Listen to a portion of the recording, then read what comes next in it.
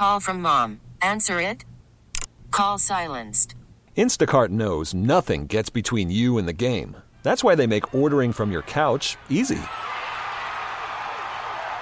Stock up today and get all your groceries for the week delivered in as fast as 30 minutes without missing a minute of the game. You have 47 new voicemails. Download the app to get free delivery on your first 3 orders while supplies last. Minimum $10 per order. Additional terms apply. Hey everyone, Boomer Esiason here. The NFL Draft is behind us and your favorite team is now gearing up for week number 1. The free Odyssey app puts you right in the middle of the pro football conversation with the biggest sports radio stations from across the country. The local voices who know your team the best, giving you their unfiltered takes on the current state of your squad. It's always football season right here on the free Odyssey app.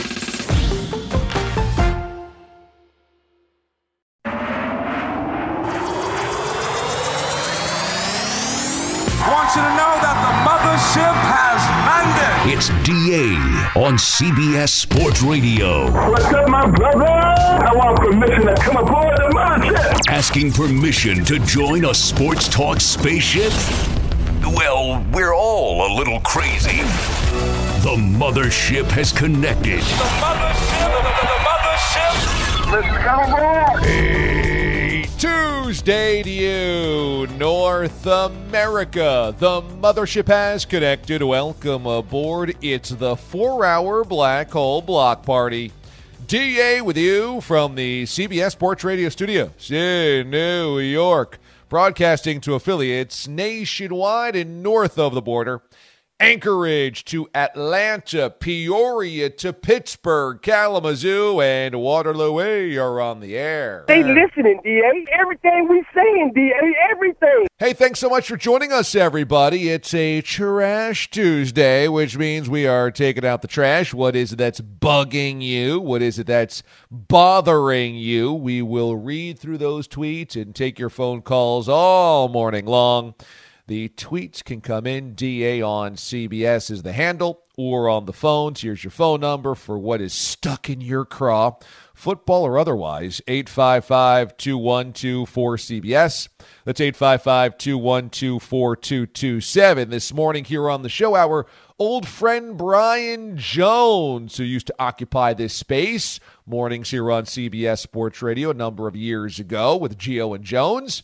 He's, of course, a member of the college football team on CBS. He's going to join us to talk a little college ball. Saturdays coming up here, hour number 4. This hour, we've got sound check in 20 minutes, and in 40 minutes, Tyreek Hill claims Patriots fan to the worst in the NFL. Is he accurate? That's coming up this hour here on the program. Next hour, we'll get to our trashes. Last night, doubleheader on Monday Night Football. Not a true doubleheader because it wasn't one after the other. They were kind of simultaneous, separated by just 1 hour of kickoff time. Early one was Saints and Panthers. Late one was Browns and Steelers. Browns and Steelers had most of the country's attention because of how the Browns began their season with the big win over the Bengals. And, of course, anytime the Steelers are on TV, a lot of national fans are all spread across the country, but also a Steelers team that needed to get off the schneid the way that they played poorly against the 49ers a week ago. Last night was all about defense. From the Steel Curtain to Blitzburg to now the current team, Steelers have always been built on defense, as we know, and last night was no difference. They got a pick six, a scoop and score, a series of sacks and tackles for losses. T.J. Watt, Minkah Fitzpatrick, and company were all over the place, and it equated to a Steelers victory. Deshaun Watson did not have a great night. Combine that with the injury to Nick Chubb, and that was a night that the Browns would soon forget. Let's talk about this. How far can this Steelers defense carry Pittsburgh? It is where we begin. Your cold open. It's Watson in the gun from his 25. First down and 10. Looks at a 4-man front. There's the shotgun snap. 3-step drop throws, and the ball deflected, and on the ricochet it is intercepted. Picked off by Highsmith down the sideline. 20, 10, 5, touchdown! A pick six for the Steelers on the first play of the game. You're not going to win games turning over 4 times, just not. So that was the frustrating part. We didn't play well enough as a team to win the game. Doesn't mean the guys didn't fight. Doesn't mean it was great. It wasn't great effort. It was, but we just did too many things that contributes to losing. Watson under center. Steelers showing blitz. Long count. Play action fake. He's back. There's and the ball is out, and the Steelers pick it up. And that's T.J. Watt running for the end zone. Steelers with the touchdown. Oh, it was awesome. We knew, we looked at each other before the play and knew it was play pass. So we knew exactly what the play was going to be. And it was Alex who caused the fumble. Flame off the edge, caused the fumble. It was just in the right area at the right time, was able to scoop it and score, and the place went nuts. It probably always is a major component when these two groups come together. There's familiarity and, kind of our edge guys have done what they did tonight, to be quite honest with you, in the history of this series or in the recent history of this series. And it doesn't mean that we take their efforts for granted, but we need it, we expect it, and they delivered. I don't believe it! The most amazing, sensational, dramatic, heart-rending. It's DA's top story. Here he goes! It's your cold open. Your audio there is Kevin Harlan on Westwood 1, Browns head coach Kevin Stefanski, Bill Hillgrove on Steelers Radio, T.J. Watt via ESPN, and Mike Tomlin after the win. I thought it was appropriate that the Steelers' scores, their defensive scores, bookended the scoring. First play from scrimmage was the bobble on the near sideline, and that led to the pick 6 from Alex Highsmith, and what a player he is for that Steelers defense. And that leads off the scoring. That's 7-0. And then in the fourth quarter, the Browns actually lead 22-19 when T.J. Watt gets that scoop and score after the sack of Deshaun Watson, brings that back 16 yards to the house. That's the only scoring in the fourth quarter, and Pittsburgh goes on to win 26-22. So the night began with a big defensive play and a score by the Steelers, and it ended the same way. And in between, look at these numbers.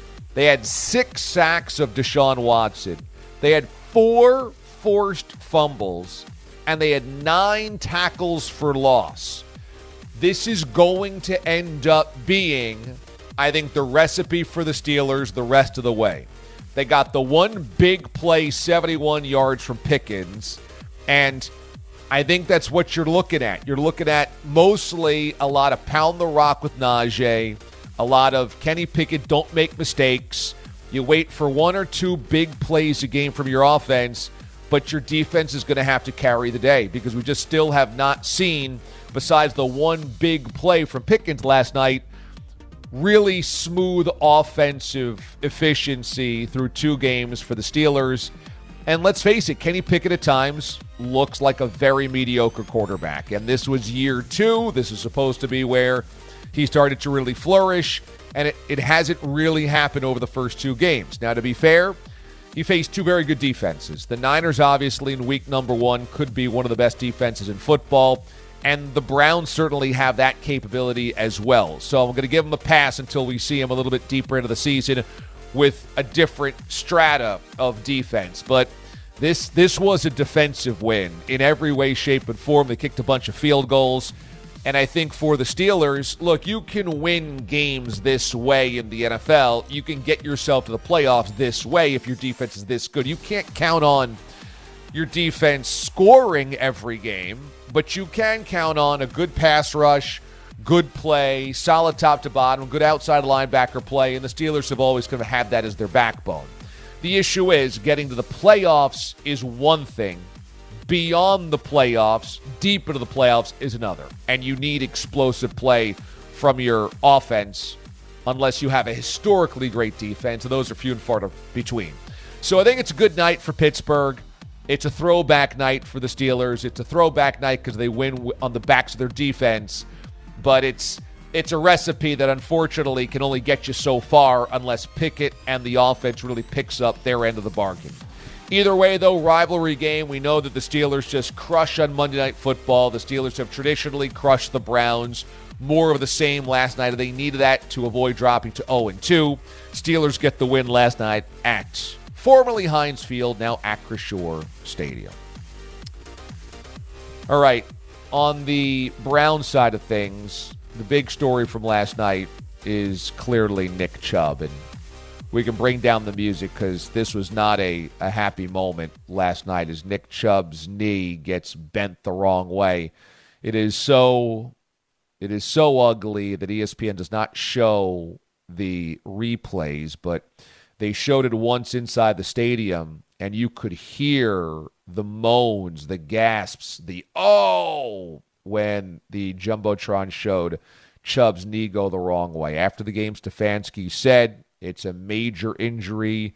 He did not specify what ligaments were ripped, but it happened. He said they needed an MRI first, but Nick Chubb's out for the season. And this is particularly devastating from a football standpoint because obviously the Browns count on Nick Chubb as one of the best running backs in football to be their bell cow. Secondly, this was the knee that Nick Chubb ripped up back in college.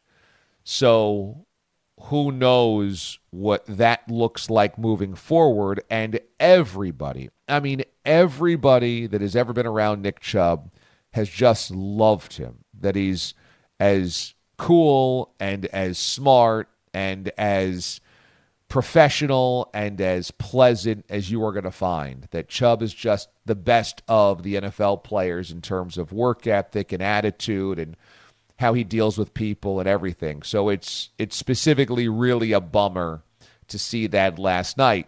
And, Chubb is 27 years old. He'll be 28 in December. So he'll be coming into his year 28 season next year.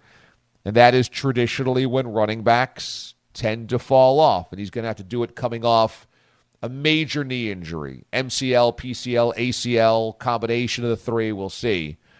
But that's really devastating. And this is a guy that's run for 1,000 yards 4 different times the last 4 seasons, made 4 Pro Bowls, and has just been a huge part of the Browns and one of the best running backs in football, and he's going to be done. Now, bright side is that Ford ran really well last night. That Jerome Ford picked up the slack. He had 16 carries for $106 after Chubb went down and had a 69-yarder. He hit the hole. He ran with physicality. He was really good. He was really excellent. So there's 2 sides of this story. One is everybody hates to see players go down to injury, but specifically somebody who's so well regarded as Nick Chubb is really brutal.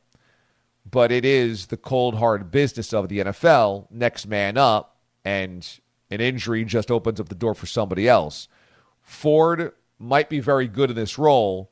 This is why, and I don't mean to be crass or cold here, but this is why NFL executives do not pay running backs as well.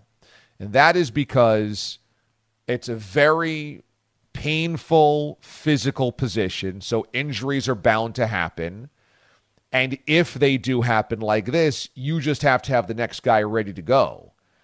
And you just can't count on your bell cow to get through the entire season unscathed, so you have to have somebody else. So teams end up splitting their finances between multiple guys, or when one guy gets older, they say, nah, I don't think we're going to pay him another contract because he'll get hurt and we'll have to just push the next guy in, or he'll be used up and we've got to push the next guy in.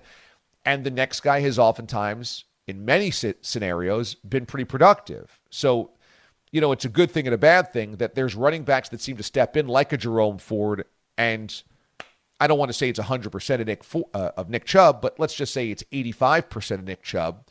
Then teams go, well, there's guys that can just step in and do that right away. The Chubb thing is tough, too, because of the offseason. He was the one asked, what do you think about all these running backs not getting their money? And he was like, look, I feel terrible. I've got my money right now, but it's just kind of where we are. I don't know how to fix it. And now here is Chubb dealing with the injury. It is why, obviously, running backs want to be paid, and it is why front offices don't want to pay them. It's both just wrapped up in this game and that play. So Chubb is done for the season. Tough for the Browns, and it's tough for the Browns because Deshaun Watson still isn't what he once was. And it's still early in the season. Watson was good enough to get the easy victory over Cincy, but last night, Watson wasn't very good.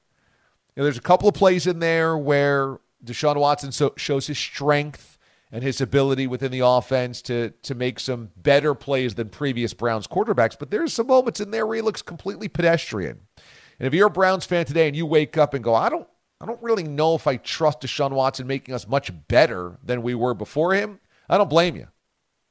More on this game as we make our way through the morning. Steelers get the victory 26-22. Also had the other one at the same time as the Saints get the victory over the Panthers. Bryce Young looking like a rookie. The Saints defense, 2 really good starts of the season in the games that they've played. Not sure that that's indicative of a great defense yet. We'll see. But the Saints are a better team than the Panthers. They got the win last night, and the defense really carried the day for New Orleans. When we come back here on the show, we've got Soundcheck, your best audio of the day. Worried about letting someone else pick out the perfect avocado for your perfect impress them on the third date guacamole? Well, good thing Instacart shoppers are as picky as you are. They find ripe avocados like it's their guac on the line. They are milk expiration date detectives. They bag eggs like the 12 precious pieces of cargo they are. So let Instacart shoppers overthink your groceries so that you can overthink what you'll wear on that third date. Download the Instacart app to get free delivery on your first 3 orders while supplies last. Minimum $10 per order. Additional terms apply. Hey everyone, Boomer Esiason here. The NFL Draft is behind us and your favorite team is now gearing up for week number 1. The free Odyssey app puts you right in the middle of the pro football conversation with the biggest sports radio stations from across the country. The local voices who know your team the best, giving you their unfiltered takes on the current state of your squad. It's always football season right here on the free Odyssey app.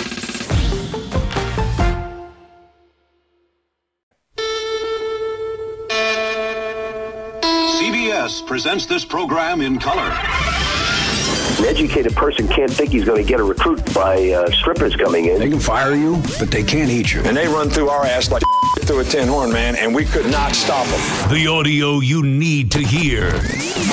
It's DA's Soundcheck. Welcome back, everybody. DA with you here on a Trash Tuesday. You can always listen to us on hundreds of affiliates nationwide, as well as SiriusXM Channel 158. Let's begin with Mookie Betts and Julio Rodriguez, as Mookie Betts hosts the On Base with Mookie Betts podcasts. Now, these 2 guys talking about home run celebrations and comparing them to an iconic video game. Here they are.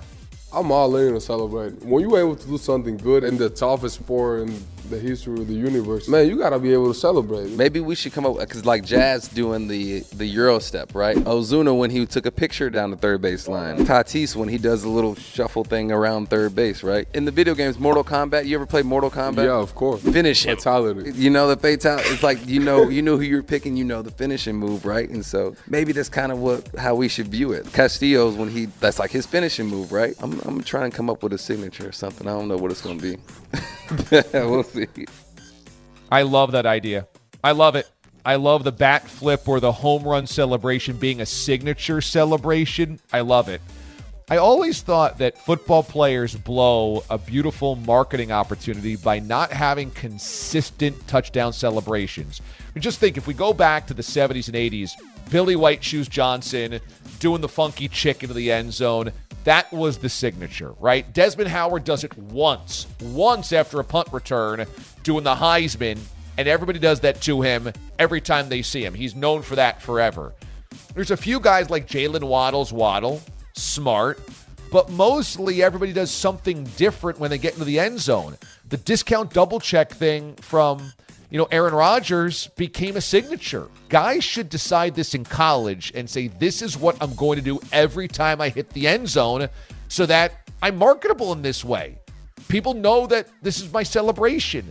And in baseball, same exact way. I love this idea. Have a signature finishing move. Yes. Sorry, indeed. I was just going to say, think about what we've seen with the gritty for Jamar Chase and for Justin Jefferson. Those guys have kind of really created it their own, and people look forward to it when they score touchdowns. So in baseball, I think it would make sense for these guys to take advantage of that. Totally. Now, those two guys, is the Gritty the only thing that they do, or do they just kind of jump on the Gritty when it was hot? Well, I mean, I think they kind of popularize it, if that's the way to say that word. Yeah, they kind of popularized it. I think it was a dance people were doing, but once they started doing it, now everybody does it. And when those guys score touchdowns, people look forward to them doing this. So, yes. I think if people could find other dances that are kind of under the radar that maybe the mainstream world doesn't know, they can kind of latch it and make it their own, that'd be great. Those guys, of course, started that at LSU. So just like you were saying, starting in college worked for them because now Justin Jefferson can be seen grittying all over Madden if you play Madden 24. In the commercials, in the video game, he's definitely made it his own. Yeah, and I mean, people were looking forward to Gesicki doing a bad Gritty. So this can definitely work in baseball. It could absolutely work in baseball. If you do, when that dude hits a home run, he's going to do this, and then kids mimic that, on the playground or whatever, or in the backyard. I think it's a great idea. I really do. Let's listen in on Russell Westbrook as he sticks up for Kevon Looney at an open run. This audio via Rico Hines Basketball.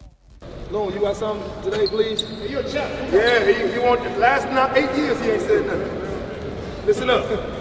Listen up. Shh. What he do is very important, man.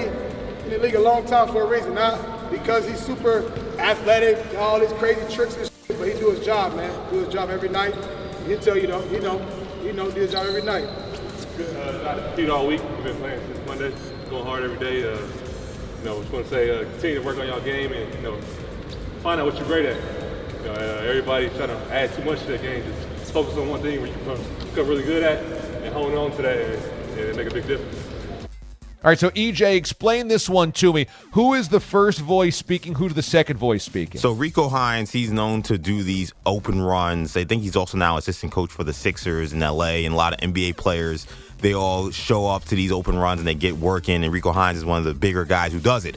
And he's the one saying, hey, we're going to have these players talk to some of these young guys because there are a lot of young players there. Some guys, fringe NBA players, or guys that are, second or third year players. And he wants to have Kevon Looney speak. And you hear him, he says, Kevon hasn't said nothing in 8 years. As you see him with the Warriors, he doesn't talk very much. And right as he's about to speak, you have Russell Westbrook saying, shh, everybody be quiet. Everybody be quiet. Listen to this guy. He's great. I mean, he's unathletic or, he can't do a lot of cool stuff, but he's good. I'm telling you guys, listen up. It's a very, very interesting way to praise Kevon Looney. He doesn't speak, he's unathletic, and he doesn't do anything cool. He's got no signature dance, that's for sure. Yeah. So is this admirable from Russell Westbrook, or is this questionable leadership yet again from him? I just feel like for me, I think it's him. That's what I can say. It's the most authentic. I think Russell Westbrook is. Okay. He's very in your face. He is, by all accounts, a great teammate, but he's also super honest and super raw.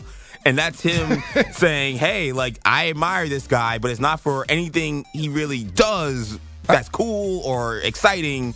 But you should listen to him." Right. And I think that's at the end of the day, that's who Russell Westbrook is. It's Russ being honest to a fault here. Right. Okay, got it. And finally, let's listen to Matthew Judon, who, this is from his Instagram. He actually finds a wallet on the side of the highway after his teammate left the wallet on the top of a car. Here's Judon. Good story time, baby. So Marcus, as a dumb, he put my wallet on the top of a car. Good old air tag saved me, though. I was almost at work. I had to come back and track it down. Judon has been a Pro Bowler the last 4 years. He's with the Patriots. And this is why it makes no sense that we can't find the F-35, or that we couldn't find the F-35. Is because there's an air tag in Matthew Judon's wallet, or a wallet, but there's no air tag to track an F-35. I mean, what are we doing here? It's really bizarre. That's the case. And I love, first of all, that he just, completely, blows up his teammate who left his wallet on the car. And then my question for him is, who's just giving their teammates their wallets? That seems bizarre. Yeah, I don't know. I don't think I've ever given anybody here my wallet, even though we're a place where people order food and maybe need people to buy stuff. But even that seemed crazy. And imagine being the teammate who left, a multi-million-dollar man's wallet on top of a car. You don't know where it is. I would be terrified, especially considering they probably don't make as much money as Matthew Judon. That feels like something, once it's lost, you're like, I'm never going to get this back. And yet the AirTag saves him. It's on the side of a highway. There's just no way that you would ever used to be able to find a wallet on the side of the highway unless it was specifically, had one of those tracking devices or an AirTag in it. So I don't have that in my wallet. If my wallet fell off the top of a car, there's no way I'm finding it on the side of a highway. So that's pretty lucky for Judon. And yeah, unless he put it on top of a teammate's car and his teammate drove away and he forgot to grab it back. But that's a sinking feeling when you're like, oh, no, my wallet. You just had this, EJ, with your keys, right? Yep. In the Uber last week, and you were talking about this on the PGP, and the Uber guy was cool enough to just come back and bring it back to you with, what, a $20 surcharge? Yes, $20 surcharge. I also gave him the $5 that was in my wallet, so hoping that he gets most of that surcharge plus the $5 I gave him.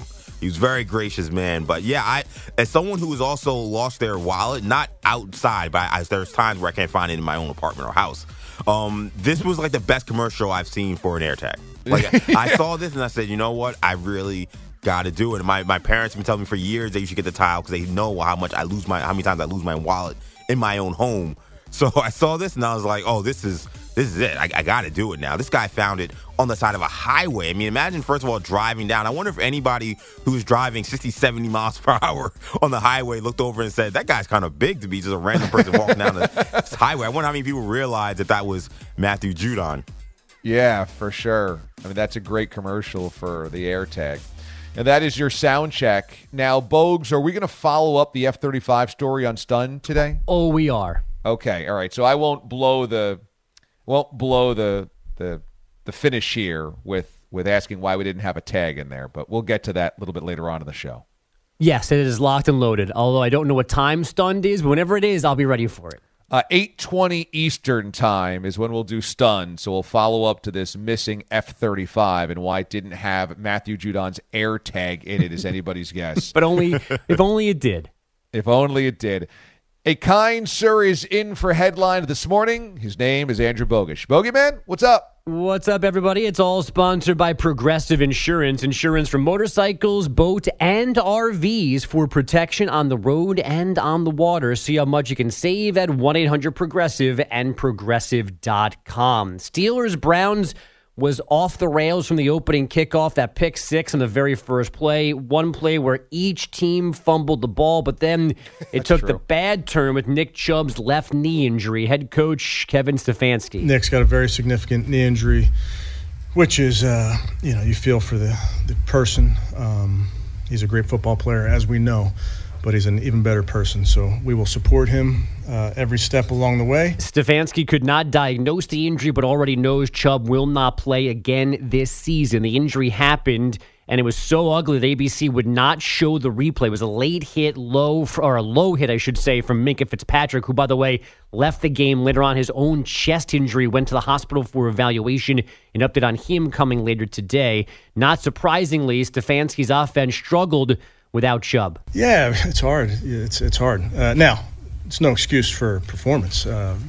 Nick, if he was here, would be telling that team they got to, there's no licking wounds. You got to move on. But the Browns did lead in the fourth quarter in Pittsburgh last night until Alex Highsmith stripped Deshaun Watson. TJ Watt returned it 16 yards for points. The Steelers stealing a 26-22 win. Both teams now 1-1.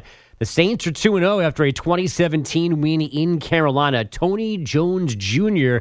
with 2 rushing scores for New Orleans. Bryce Young threw for just $153, was sacked 4 times in his prime time debut. Just like any week, there's good and bad. You want to obviously correct the bad, get that cleaned up, and then there's positive stuff that we can look at and try to continue to build off of. His Panthers now 0-2. Patrick Mahomes getting his money again. He and the Chiefs reportedly redoing his 10-year, $450 million pact. Mahomes now guaranteed $210 million through 2026, the most ever over a 4-year period. Since signing that huge deal in late 2020, Mahomes fell to number 8 on the highest paid list based on annual value. The Bengals are unsure if Joe Burrow and his calf can play next Monday night against the Rams. And Giants running back Saquon Barkley said to have a normal ankle sprain from Sunday in Arizona. He'll miss 3 weeks, starting with Thursday night at the Niners. Michigan State informed Mel Tucker yesterday it is firing him for cause, with roughly $79 million left on his contract. The school's 5-page letter says the indisputable facts of Tucker's behavior directed at Brenda Tracy provide multiple reasons for doing this. Tucker has 7 days to submit a credible defense. The Philadelphia Phillies keeping their hold atop the NL wildcard chase with a 7-1 win in Philly. All those runs courtesy of 5 long balls. Philly is 3.5 games clear of the Diamondbacks. The Reds, meanwhile, down the Twins 7-3 to tie the Cubs for the last wild card in the NL. The Marlins a half game behind them after a 2-1 home loss to the Mets. And Phil Mickelson released a long social media post yesterday to tell us that he is not betting on football or playing fantasy football because he is again dealing with his gambling addiction. No. Phil writing that the money spent is not the issue. It was that he was being distant with family and friends. Yeah, this was an odd thing.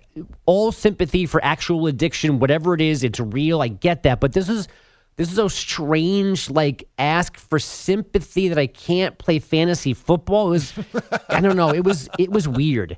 It was almost like it was like flirting with being like a funny SNL skit. I don't know. Again, he's got a real problem. We all know that. But this is a weird way to remind us that he's dealing with real things. Your husband is an addict if he plays so much fantasy football, it's taking him away from the family. I mean, what? Phil Mickelson is just addicted to roster changes and the waiver wire? He's watching the All-22 to find the next backup running back to draft? Is this daily fantasy, which I could understand more because there's money on the line every single day or every single week at least, but who's so addicted to fantasy football that it takes them away from the family for the entire... Okay, there's a draft, all right? Maybe you fly somewhere with your buddies, you have a golf weekend, you go do your draft. To me, that would be the extent of how fantasy football could distance you from your family. Yeah. So I don't know that fantasy football was the main culprit here, but this is what he wrote. Most of you will enjoy this football season with moderation while having lots of fun and entertainment. The fantasy leagues will provide banter amongst friends, and money won or lost betting won't affect you. I won't be betting this year because I crossed the line of moderation into addiction, which isn't any fun at all. Okay. Great. I mean, I'm glad. I guess maybe he's broke again, so he wants to find another outlet for another segment of cash, and he can be an endorser for all the be careful how much you bet, all that type of stuff. I mean, I don't know. Maybe he's never been broke, but he's just bet hundreds of millions of dollars. Yeah, this is just a weird announcement of hey, it's me over here wishing I could fill my flex spot, but I can't because it happens too much. I just love the idea of Mickelson so addicted to gambling that, the waiver wire, he's just pouring over. Right, he's itching at his mouse on a Wednesday morning when waivers are free again. It's I can't pick up Tony Jones Jr. now. Honey, you've been in your office for 6 hours straight. What are you doing? I'm just trying to find my flex receiver for Sunday. Right. He's breaking down Jerome Ford and Pierre Strong post Nick Chubb. Yikes. Okay. Nice. All right. Thank you, Bogues. When we come back here on the show, Tyreek Hill claimed that the Patriots have the worst fans in the NFL. Is he right? It's next. DA, CBS Sports Radio. Yes, our signatures. Welcome back. DA with you here on CBS Sports Radio. You can watch us as well. Check us out on Twitch or on YouTube. Go to the CBS Sports Radio channels there, or you can watch us at watchda.com. That's also mobile friendly. It's a Trash Tuesday, so send us your trashes, everybody. I'll read through some of those trashes coming up here shortly. We'll do that throughout the morning as well. After the win on Sunday Night Football, Dolphins wide receiver Tyreek Hill waved goodbye to the Patriots fans and then said they're the worst in the NFL. I'll do it again. I'll wave goodbye. And this is my thought on it. I don't know how you quantify worst fan base. I mean, because is that the guys that give you, the fans that give you the most bleep, the most crap, start to finish? Is that the ones that come at you the nastiest on social media? Is that the people that have no filter, even in front of kids and things like this at the stadium, and they say really awful things? Or is that fans that you see getting hammered and brawling in the stands? I don't know how you quantify something like that. Tyreek Hill's at the epicenter of, I'm sure, a lot of football hate. He's a really great football player. He's burned a lot of defenses, and he has a bit of a checkered past dating back to college, which is why he dropped in the draft. So, I'm sure that there's plenty of fans that use that against him, and he's heard just about everything. But I don't necessarily think, and I worked obviously in Boston, I don't think that Patriots fans are, quote, the worst in the NFL. I don't know who is, but my sense has always been that, when it comes to a fan base or a city, certainly Boston has had its black eyes, it's had its bad incidents, it's had its bouts with racism, so I'm not ignoring any of that. All of that has been real, it's been documented, and I think, today it's better than it was 30 years ago, which is better than it was 30 years before that, certainly. But Boston has a really bad reputation that dates back many years. And so I'm certainly not ignoring all of that. But what I think usually happens here is that you have this combination of a sports town that's really intense. There's no doubt that Boston's a really intense sports city. It has that northeastern edge, that northeastern aggressiveness that certainly has been part of their DNA for a long time. And now you have a fan base that has seen greatness slip away. And I think that makes a fan base desperate. And so I don't know if what Tyreek Hill heard on Sunday night was worse than what he has heard his previous years. But my guess is fan bases tend to get a little bit uglier, a little bit rowdier when tickets get a little cheaper and fans get a little more frustrated.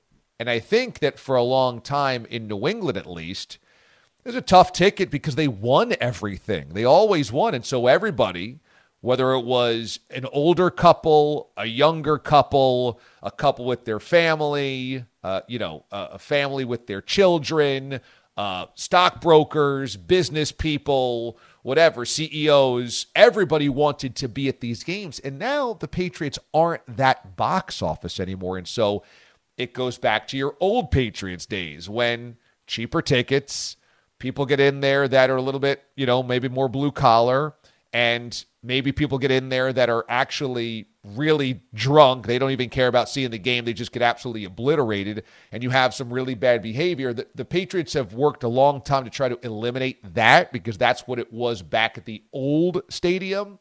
They never wanted that in the new stadium, but it's inevitably going to happen. And you have a fan base now that has seen the greatness, the dynasty, the Tom Brady years float away, and that puts them on edge even more. And so it wouldn't surprise me if you have more players feeling this way about going to New England.